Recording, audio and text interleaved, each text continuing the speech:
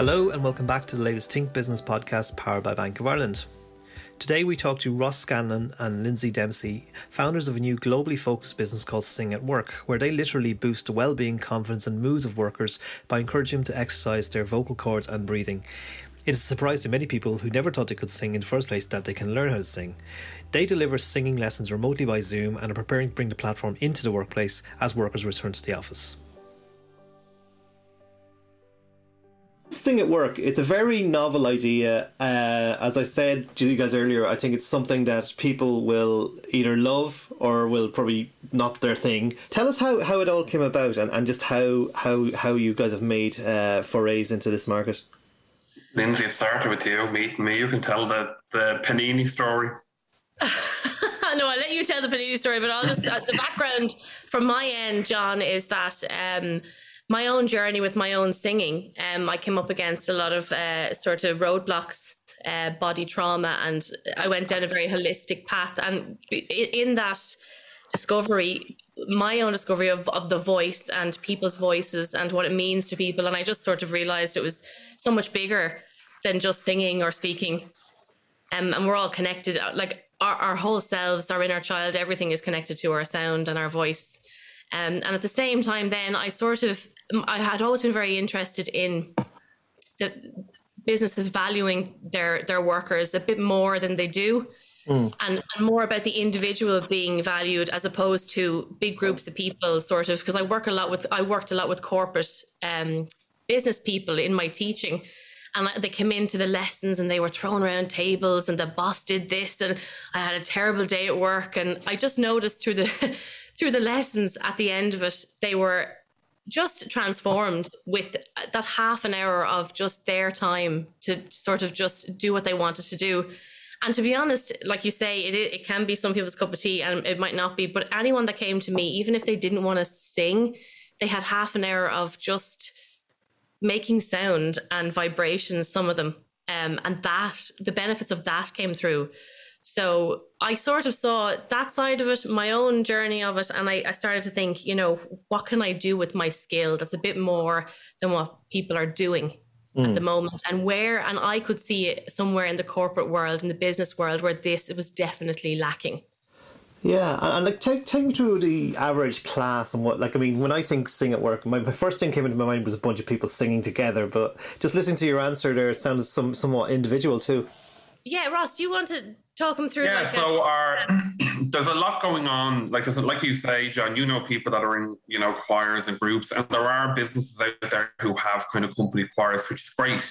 But a lot of that is very much kind of painting by numbers, and it's wonderful what they do in one aspect, but what Sing at Work wants to do is really think about the individual. So you want to kind of branch off into another element and another way of looking at how to use the voice. So our sessions are geared to one. We do a lot of team building. That's something that's very highly asked for within what we offer. But our aim and our kind of ethos for the company is to focus on the individual. So we have a lot of people that come for one-on-one individual sessions, and it's through Zoom at the moment. Obviously, our aim was to jump into the workplace last March, but obviously we know what happened with the pandemic. So we had to kind of rethink. And if anything, it's been great because it's given us more of an international kind of reach out. We've been working with people in San Francisco, across Europe, Hong Kong, which we kind of didn't envisage at the start. We thought we'd kind of be in Dublin and dipping into companies, but it's really sprouted from very much grassroots to a more international level. So to go back to the question you asked, lessons are very much one-on-one as much as we can, but we do have team building sessions, and they vary from songwriting classes to vocal empowerment, to people finding their own voice, to presentation skills and conquering nerves and battling those kind of inner critics, and how to get through a 20-minute PowerPoint slideshow without having an absolute meltdown. So there's variations across the board from that. It doesn't necessarily mean that the person has to be able to sing. We work on the voice and the body, and it's very mindful based as well. It's very holistic. It's very much about finding that they have no tension in their body, that they're in a very relaxed state for the half an hour or hour that we're working with them. Because that's the thing. I mean, as kids, we all sang and we're all encouraged to sing in school and everything like that. And then you get into the working world, and the only place you probably sing is in the shower or in your car, or, you know, maybe after a few glasses of wine on a Friday night. We promote all those places. They're the places that we give you, because we don't want it to become a chore for people. We want to become part of their working day. So we have things like Take It to the Desk, where they have stretches and vocalizations that they can do while they're sitting doing some typing and doing some admin, or they're on mute on a Zoom call. And we very much promote that, you know, as well as showering and brushing your teeth in the morning, we're giving them tools to empower their voice and get themselves geared up for the day mentally, physically and vocally. And that's the thing, I suppose, what does singing do for your well-being and your body? We all sing sometimes I suppose, when we're chilled out, you know, that's kind of when most people are most likely to start humming along or whistling, or when we're working, you know. The workman is always whistled. But like the idea of what it can do for you, for your well-being, tell us about what it does. Well, one of the most amazing things I came across, and we promote this an awful lot, is singing is a vibration. So if you take it down scientifically, you're using your body to vibrate. That's what it comes down to. And when you do that, it stimulates your parasympathetic nervous system, which is the nervous system you need to be in a rest state, a happy state. So when you hum or you sing and you make vibrations inside, that is completely switched on. And that's one of the biggest benefits already that happens. Yeah, when you think about the workplace, right? Okay, I'm probably going to use some extreme examples here now, but you used to see soldiers going to battle singing as they marched. The Delta blues in the States came from, sadly, slaves working in the fields. But there's a legacy of work being associated with singing. Singing gets you through, it helps you concentrate, or it helps you not so much focus on your surroundings, but take you to a different place. So tell us about how it helps work. How does singing help work? Make you better at your job, perhaps? First of all, you're using a different part of your brain. Absolutely, from what you are doing within the working day.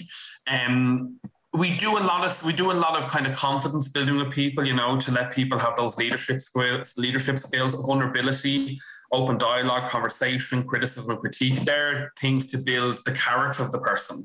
In terms of stimulating the brain, we want to be the kind of the slump in the day where they go for their coffee at, 2 or 3 o'clock, or that whatever Boost bar or Red Bull. We are the boost of the immune system to get the adrenaline going, to have the endorphins going, and to have that happy kind of drug going through the body.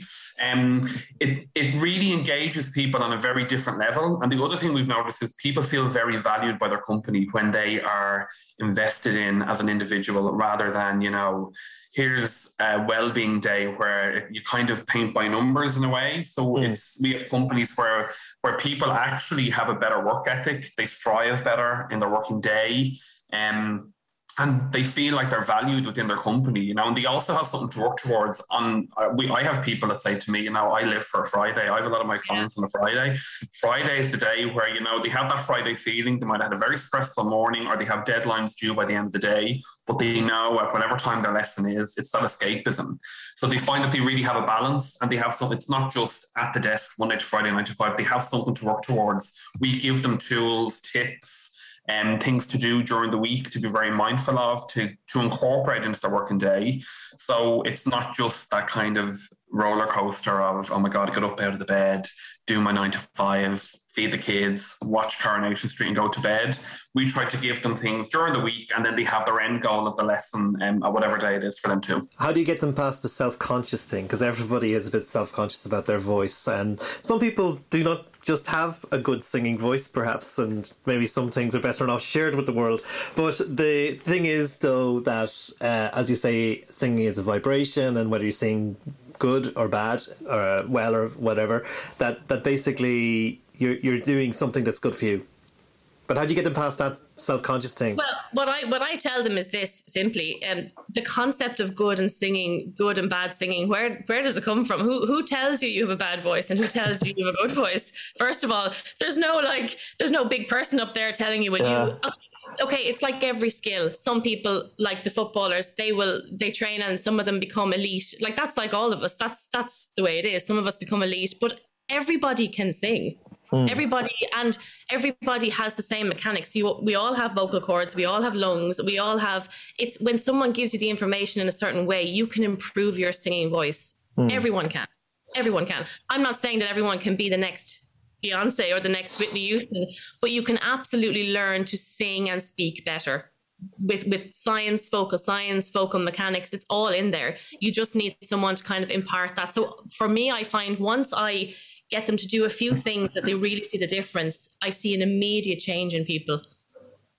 Also, the perception people have and the pressure they have on themselves, because they might have had a bad experience where the school teacher said in school, you can't sing, so don't, mime, or a family member might have said something in passing that actually has lodged within them and it's stuck with them.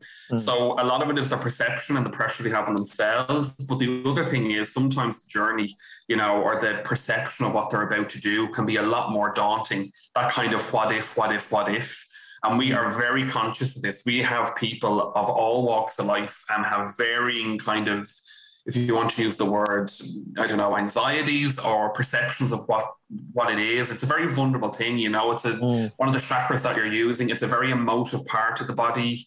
It's a very revealing part, as well, to entrust in someone that you're going to actually, you have points in sessions where you kind of make a fool of yourself, or something might go awry, but we are there to remind the person that they're doing great and that there are ways around it. It's a muscle that just needs to be trained for people. And like Lindsay said, if you bring it down to the basics, it's an extension of your speech. We're holding just words a little bit longer and having them on certain notes. That's kind of the bringing it back to the basics. It's an extension of your speech. And the thing is, so for you, John, you could maybe not hit the high notes, and you've decided then, okay, I can't sing, but it could be a very simple adjustment that I need to do with you. Something very simple with your tongue. Literally, one of the biggest adjustments we make with people is opening their mouth. I know that sounds insane, but I say open your mouth a bit more, and suddenly there's a voice here that just was, and that's what I mean. It's like until you get the information, you really don't know what you have. And going back to the singing in the work, like when you talked about singing in the workplace, and Ross talked about revealing there, the slaves and people who whistled on the way to work, it's connection. You reveal yourself through your voice. So when they were in the fields, having to do this terrible work, they were going through this huge thing for them, singing bound them together, connected them, the energy exchange. It's the benefits of it are just there. It never ends, Yeah. And tell me about the business itself. So what led you guys to set it up as a business? Ross, you mentioned there also that it's kind of gotten already an international dimension to it as opposed to a localized business. But when did the penny drop that this should be a business? The penny drop. I was in London for 9 or 10 years nearly. I worked for a company in London that gave lessons, music lessons, instrumental lessons to people working in high-end jobs around the Canary Wharf area, Liverpool Street. And so I had first-hand experience of actually being in a company that delivered this medium of mindfulness, let's call it, or well-being. And me and Lindsay would often be in contact because we studied together in college many years ago. And we literally met up for, it was over panini. That's why I was laughing about a panini earlier. Probably like, what are they talking about, the panini? And Lindsay was talking about this idea. And I said, Jesus, well, I have, my experience. And I was still working with this company in London. I'm working with people in the corporate world. And then I came back. I took a job here in the American College in Dublin, and Lindsay was working in Andrews. And we just said, let's just see what happens. Let's just put pen to paper. And we got a great advisory team, business advisor. And it kind of literally started around the kitchen table, just seeing what was out there. Was there competition? Was what we wanted to offer? Was it relative? Viable? Was it doable? And then when we really thought about it, the stuff that we have learned in because we're trained opera singers in both our operatic careers, it's all things that could be handed over and translated to the corporate world. So, we put it out there, we did testers, we asked for feedback from people, and there was no one that had a bad reaction. No one kind of went, you're mad. Everybody said, my God, why hasn't this been thought of already? Or, how is this only happening now? Yeah. So, we planted the seed and we were ready to launch last year. We really did our homework. We did a lot of kind of evaluation research of seeing who it is we wanted to target, the audience that we wanted to target. And it went from there. We were ready to launch last March, and obviously the pandemic happened. But in a way, it was kind of blessing in disguise, because it gave us, we had to distill again, and we're always learning. That's something that we actually spoke about in your questionnaire. I think the thing of being open to change a lot and adapting with ways, and that's exactly what we've done and what we've had to do. And for the good, and we've put a lot of hours in, we've put a lot of research in, but it's paid off. And, it's something that we believe has been missing in Ireland and, internationally as well, maybe to a certain extent. And it's something we're very passionate about. And we see it firsthand, and our work that we're doing now just kind of solidifies every week and every day that we're actually doing such great work with really brilliant people that deserve to be recognised. People have it hard at the moment, and it's been tough for everyone, and even our industry. Any work that me and Lindsay had would have been gone. So this has been really something great to keep a focus for us and keep our creative minds working on a daily basis. Well, I have to say, when I first heard the idea, first someone said to me, "Sing at work," and I went, "That's really novel," and then I went, okay, that makes a lot more sense, actually. And, it appeals to the well-being side of things. And, there is that inner child in all of us that wants to express ourselves. And, nobody said you couldn't sing when you were 5. And then suddenly you get to your 20s, 30s, 40s, and suddenly you're all buttoned up in life. But I also think that the idea of being able to do it on a one-to-one basis via Zoom, for example, has probably actually made it a lot easier for you guys. And I suppose the international aspect of it, you mentioned earlier that, at first when I heard it as well, I thought, they're probably doing this for a few companies in Dublin, but you mentioned there that you're further afield. Tell us about the international side of it. So we were working with an events company, and through them we worked with Udemy in San Francisco, which was fantastic. It was a team building event. It was given them a day of sort of to themselves, and we did a songwriting. It was like a songwriting session, teams, and they gave themselves band names, and we basically took some of the words from Stand By Me, very famous song, and we gave them themes like Meghan and Harry, your worst day at work, your worst crush. And they filled it in, and they had a battle of the bands, and it was one of the best. We had such crack with them, didn't we? Yeah. It was so much fun. They loved it, and it was something they had never, ever done before. Just to add on to what Lindsay was saying there, John, one thing that's come up is people starting in companies. There's been a few people that we've met that have actually joined during the pandemic, and they haven't had the social aspects. So they can't have the pints after work, or they can't, talk on the lunch break. So these team building sessions have been great for several companies, because there's been a lot of new people on board who, God love them, have joined the company and have no clue. They know what it's like in terms of business, talking business with everyone, but on a kind of one-to-one level, a more relaxed environment, they've been really beneficial. I have a client in Hong Kong who's working with me for aviation over there. So that's been great, and there's going to be more work with them. A good number of companies in the UK, through links that we have, and from my background over there as well, has been really beneficial. Obviously in Ireland's, where we're from and where we want to really, really make an impact, because we've such a lyrical tradition here, and music is everything to us. Everyone loves the Irish accent. We have a lovely lilt to our natural speaking voice. It's there in us, it's that Celtic. We all have it.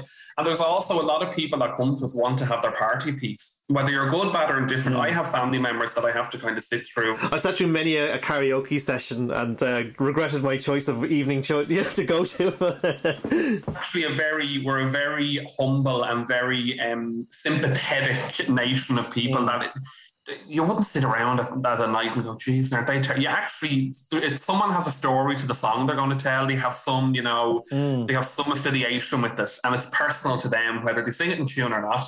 And we have a number of people that are having sessions with us, and they want to have that one song, that party piece. And we're a nation of that. I don't think there's any other kind of nation of people that really emote through song on a really social aspect. That's my experience anyway. My family are very much a sing song. If it's a christening or a funeral or a wedding or whatever, there will always be, everyone will have their party piece. I mean, I've heard it 50 times over, but it's always lovely to hear it yet again.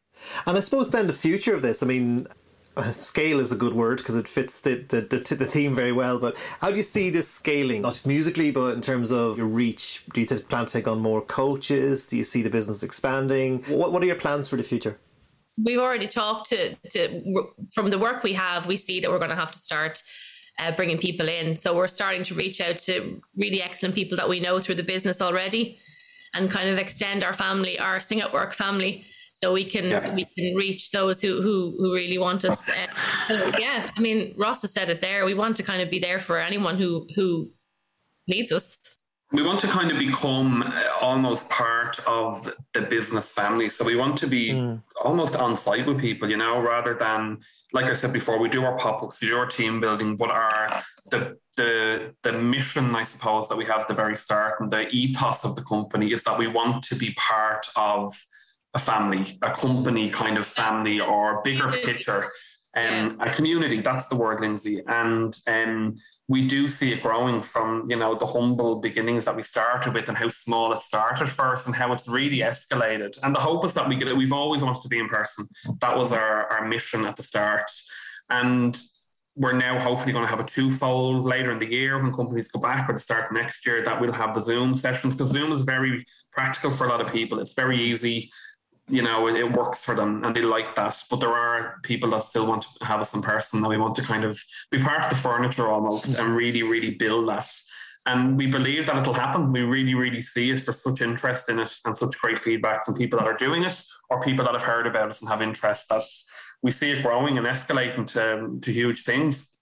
Well, yeah, at first it sounds novel, but it's kind of like one of the missing links, because I think the business world and the working world can be very myopic and single-minded about a lot of things, and you know, we're only beginning to see things like social impact finally appear on balance sheets and well-being as well, and this could be a crucial part of well-being, getting people out of their shell. It just seems, as I said, at first it seems exotic and novel, but then the more you think about it, it's very logical. Brilliant. Well, Ross and Lindsay, thanks so much. That was super. Thanks for your time. Thanks a million.